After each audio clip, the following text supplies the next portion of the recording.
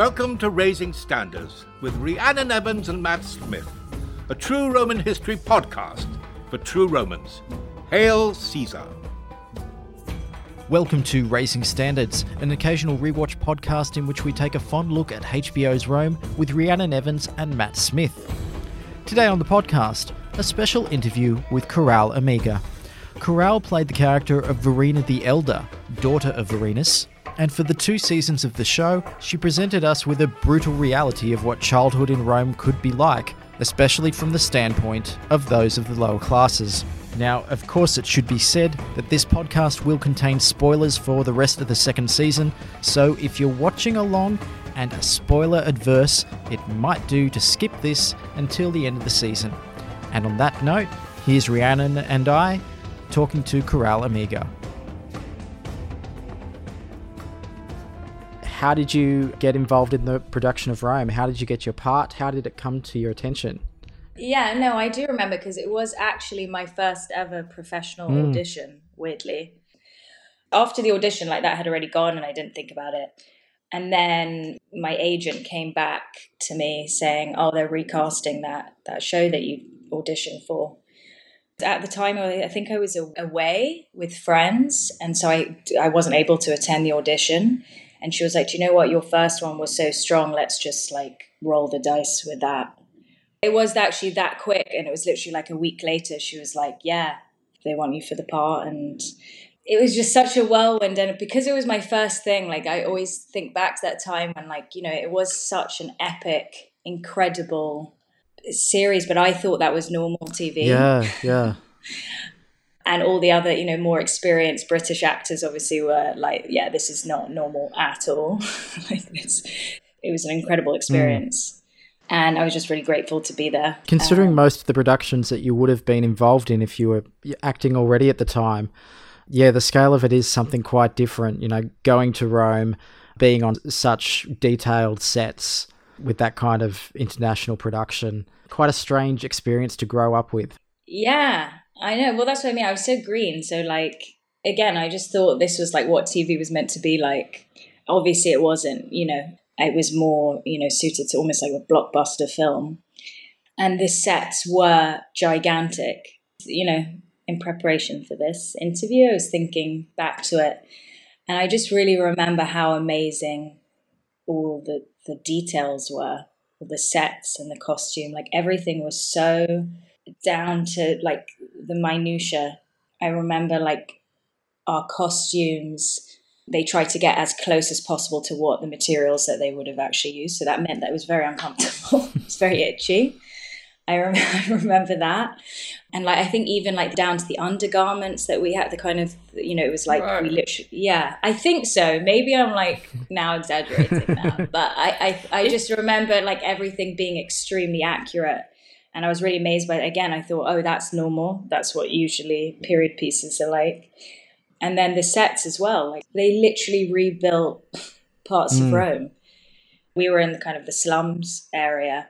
But that really was if you were on a 2nd floor tenement, they had built that tenement. So you were inside it. It wasn't just in a studio, isolated room. The crew would have to fit into the set, if that makes sense. Oh, yeah. And so you would walk through all these, just everything. Now I think about it, that is crazy, because now I know, obviously I've been on maybe less extensive sets, and now I'm wow, they got everything with it, down to the kind of the dirt on the floor, the graffiti on the walls, the clay, the hay. If I was carrying a big pot of water, I was literally carrying a really, really heavy pot filled with water. Everything was real. Down to the babies as well. I had to carry a lot of babies. That's what really stands out to me, was just how everything felt so visceral. Do you think that made it easier to get into the role, or were you just itchy and therefore distracted? I'm wondering actually whether it was itchy because it was wool, because the Romans used a lot of wool. It probably was wool, yeah. And, we're in 40 degrees heat for most of the time. Yeah, I think it did help, because I'm sure women back then were also itchy and hot and sweaty. And so, I think maybe the fact that everything felt so real I mean, it was just such a lovely first professional experience, to say the very least, because it really did feel very immersive. I've still have never done properly like green screen or anything, but I'm like, that for me feels more surreal, because this was just kind of like, yeah, you would really enter our home. You know, our sets really felt like our home. That was the other thing. I think we were quite separate. You know, there really was like a division between the patricians and the plebs. Yeah, I was thinking that when I thought back on all of your scenes across the show, you were very much segregated to the home kind of life, and in the second season, the tavern, I guess, with Vorenus and Pullo and that associated storyline, and you never really got the opportunity to cross over. Although, were you ever in like the triumph scenes or anything in the Senate Forum or watching the newsreader or anything like that? Yeah, I think there was maybe one scene. I do remember, I just don't remember if I was like, just happened to be on the set when there was a massive scene going on. And I have a lot of photos from there, so I don't think my character was in the scene. Maybe they were in there, like it was like a big kind of gathering, and there was a shot where they needed us to be like walking through or passing through it or something. I remember that was almost breathtaking. Again, the scale, the amount of extras, the detail of every column, and the forum was like really a sight to behold. Like, I remember also I literally got lost. That's how big the set was. One of the runners wanted to walk me back, and because everything was so new to me, I was quite embarrassed at the thought of someone like always having to walk me to places. So I was like, no, I can find my way back. It literally got lost in the back streets of ancient Rome. And then I think it kind of mixed in with gangs of New York, and I just had no idea where I was. And then I could hear this, eventually this like panting, this poor guy like out of breath coming. He was like, yeah, this is why I need to walk you back. It was just the scale of Cinecittà is just huge. But that seems quite realistic. I've got lost in the back streets of Rome, which kind of follow similar patterns, I think. I think so. I think I kind of remember that feeling like a maze. I think that's why I was like, I really thought I knew the direction. And then all of a sudden I was like, I had no idea where I was. And weirdly, there was like no crew, nothing. It was just like empty, which was quite surreal. Like, I'd imagine the crew or the producers who would come very early or stay very late, like that must have been such a quite magical, surreal feeling. Like, especially being there without the cameras, I guess, because it feels just very immersive. Kind of trivial, but when we talked to some of the other actors, they spoke about how they enjoyed being in Rome so much, and there seemed to have been lots of dinners and carousing. But I wonder, because you were younger, were you part of that at all? Did you enjoy being in Rome? Yeah. Oh, I loved being in Rome.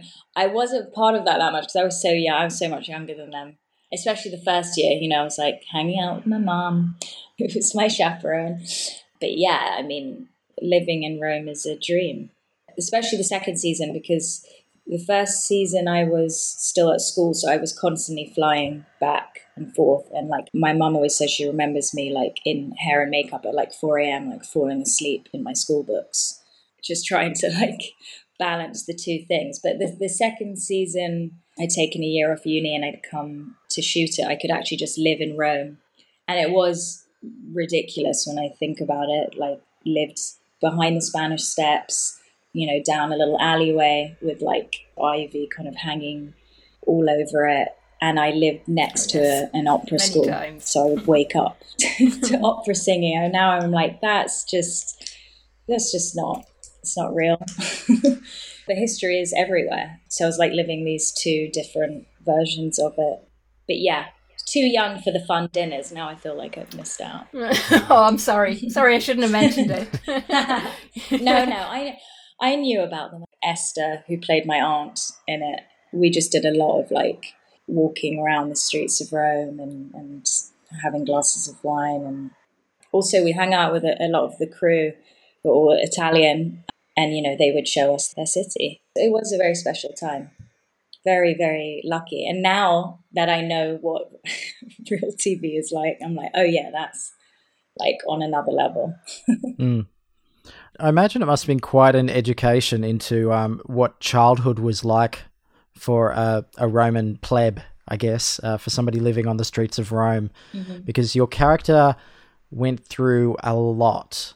The proposition that you get married off to an old man at some point, to everything that happened in between. So what did you think of all of that, and how did it kind of inform your performance, I guess, about what children lived like at Rome? Yeah, I feel like I can't say like exactly, because I don't remember 100%. It wasn't 100% that I was going to be in the second season, and so my character really developed kind of. They did a lot of like writing as and when, like through, and like I think also they had to change a lot because obviously with the cancellation and a lot of the storylines got condensed. But so my story arc, really took off probably end of season 1, and then obviously season 2. So at first it kind of just felt like we were just all part of this family, and then all of a sudden she had her own agency and had her own storyline, and obviously women were treated almost like property, and you really did feel like you were there to be obedient to your parents, especially to the father, and then you're going to be married off.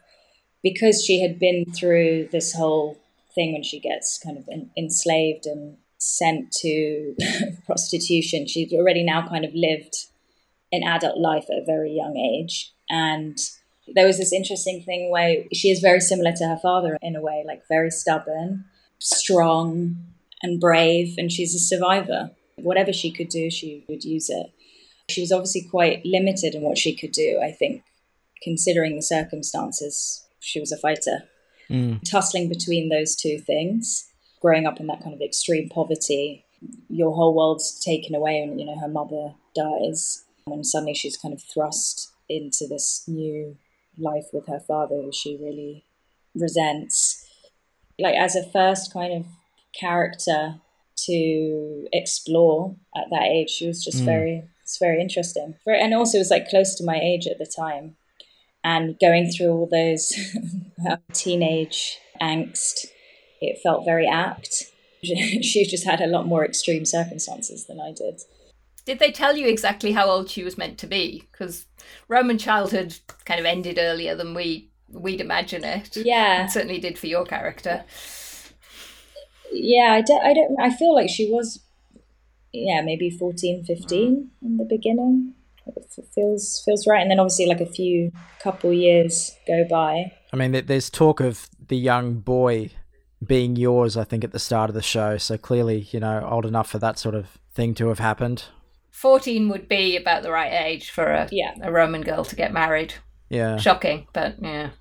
Yeah, exactly. I know. And by the time she comes back from, like, when they rescue her, exactly, now she's like a has-been. Rome is a show that doesn't pull its punches when it comes to how it's portraying violence and sexuality, and your character does get more caught up with that the further it gets through the second season. So how did that kind of thing strike you?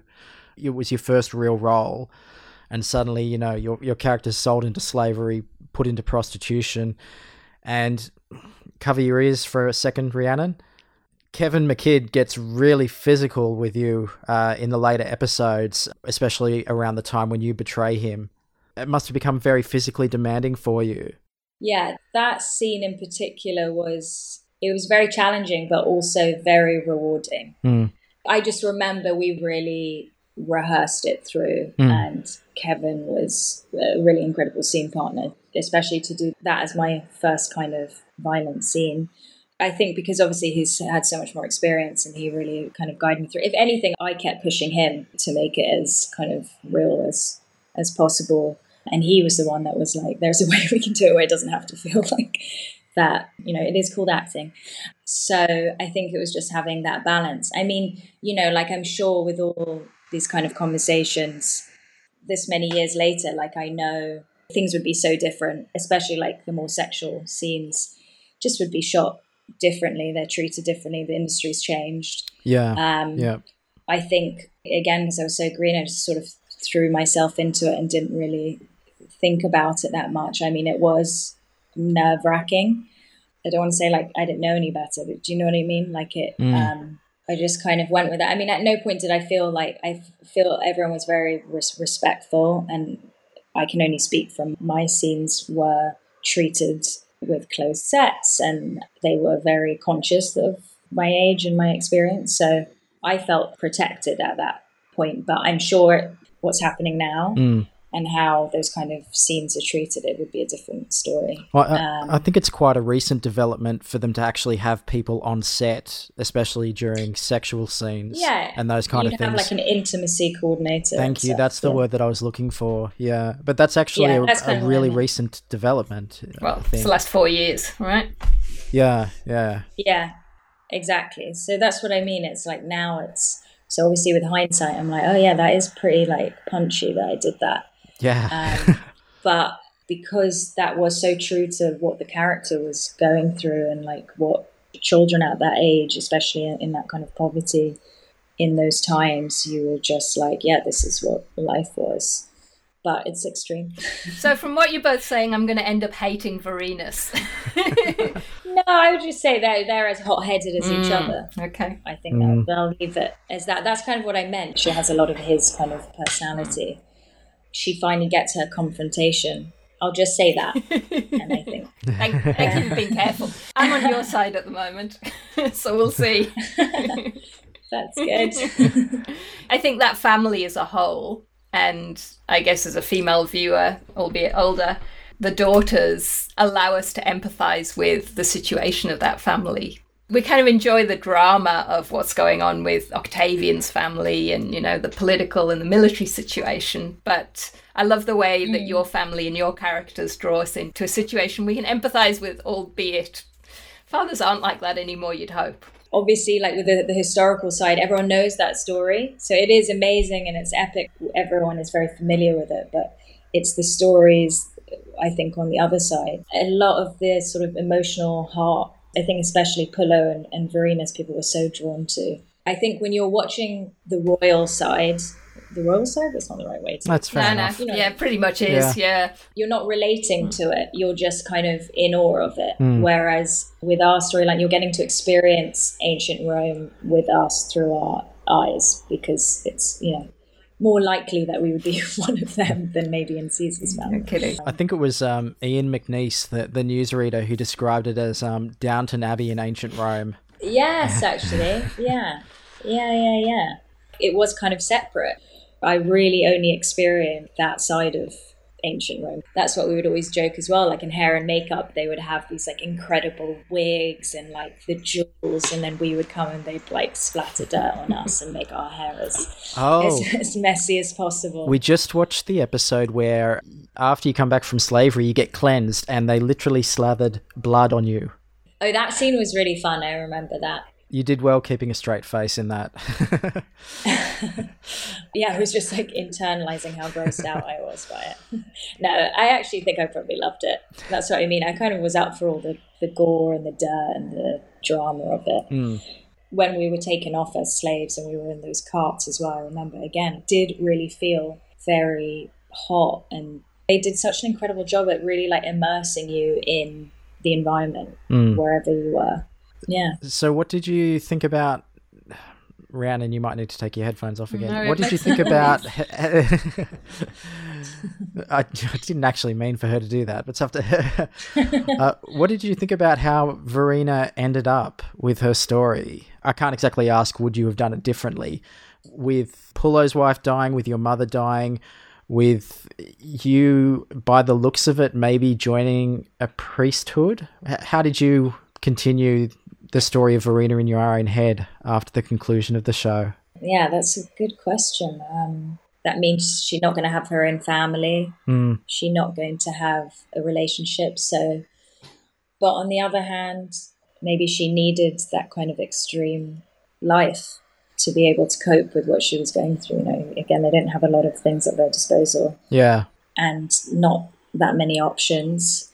You know, she probably looked towards her aunt who felt happy in her life, and maybe that was something that would do that for her as well. I mean, I guess there was the resolution of she finally did have the forgiveness for her father. I think that was the more important part. But yeah, I don't know what I would do. It's interesting because, yeah, if there was another season, they probably would have elongated that. It would have been very different. Yeah. Yeah, it would have been different. So who knows? Because I think also that kind of the betrayal part, and when she was sort of like spying on him, and that, I feel like that would have been much longer. And her kind of getting involved with these sort of other gangs. Maybe in my dream world, she would become like the rival gang leader, like her against Vorenus. Actually, that'd be pretty cool. That would be pretty cool, right? Yeah. I'll stick with that. Yeah, go completely badass. Instead of joining a priestess and finding a bit of peace, no, gang leader. Yeah, exactly. He finds out after many years, this like mysterious gang leader who keeps attacking him, his own daughter. Would watch that. That would have been. Yeah. I mean, that's why Atia was like such an incredible character. I think having these kind of strong female characters have their own agency and make provocative choices. That's what we want. We want more of that. All right, so all the spoilers over? I think so, yeah. I think I've got my fill of spoilers. So. Yeah, quite interesting. It was really interesting, especially how Verena joined the circus at the end of the season. That was when she runs and jumps on the chariot and it starts doing the laps. Yeah, that was quite an awesome scene. And somehow she gets to Egypt as well. It's like finally got off the set. I suppose they spent so much on that amazing set that, in a way, when they do move away from that, which I know your character wasn't involved in, but say when they have battles, they did pave the way for these kind of big epic shows like Game of Thrones and everything, and all the other shows that have kind of come after that. But it all have also probably learned from where they can save as well. And then, yeah, the way that they had created this world that we could really all kind of immerse ourselves in. I just remember everything being so colourful. It wasn't how I probably imagined Rome, maybe not what a lot of people imagine ancient Rome. I think a lot of times you do see the toga, the marble side, and you don't get to see the kind of gritty, colourful, graffitied. Funny you should mention the colour, because it's a big issue in classics at the moment, the idea that statues appear white all the time, and we know they were painted, so it was a really gaudy world, and that's quite a good representation of the gaudiness. If anything, the Romans were even less tasteful than that. Their colour schemes were, we would think, pretty lurid. But yeah, this idea of that pristine white, and you're quite right, that, I mean, the togas must have been so hard to keep clean in that world. So they probably were grubby most of the time. I think I remember, like, it wasn't very well received in Italy. Interesting. That, you know, a lot of Italians felt like, who are both these British actors, yes. Yeah. Yeah.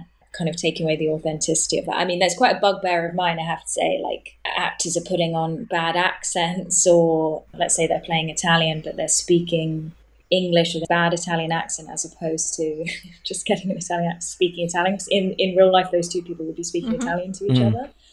So I can see why, you know, they may have felt that was kind of taking it away from removing it. Especially with so many people behind the scenes being Italian. That must have been a bit surreal for them. Yeah, they were so lovely. I absolutely adored the hair and makeup team. They were so fun, so great. And of course, that was another thing that other British actors would be like, this isn't normal to the crafty service. Like, you have these incredible like Italian spreads. You'd have like espresso throughout the day. It's just exactly how you imagine an Italian set to be. So I loved having an Italian set. Having that side of things. I think we've probably taken enough of Coral's time, but it's been so lovely. Lovely to meet you both, and yeah, thank you for having me. Great, okay, thanks very much.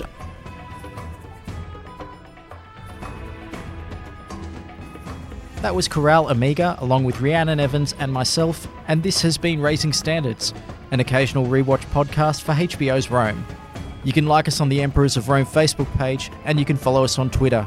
Rhiannon is at Dr. Rhiannon Evans, I am at Nightlight Guy, and the podcast is at Rome Podcast. That's it today for Raising Standards, so until the next episode, I'm Matt Smith. You've been fantastic, and thanks for listening.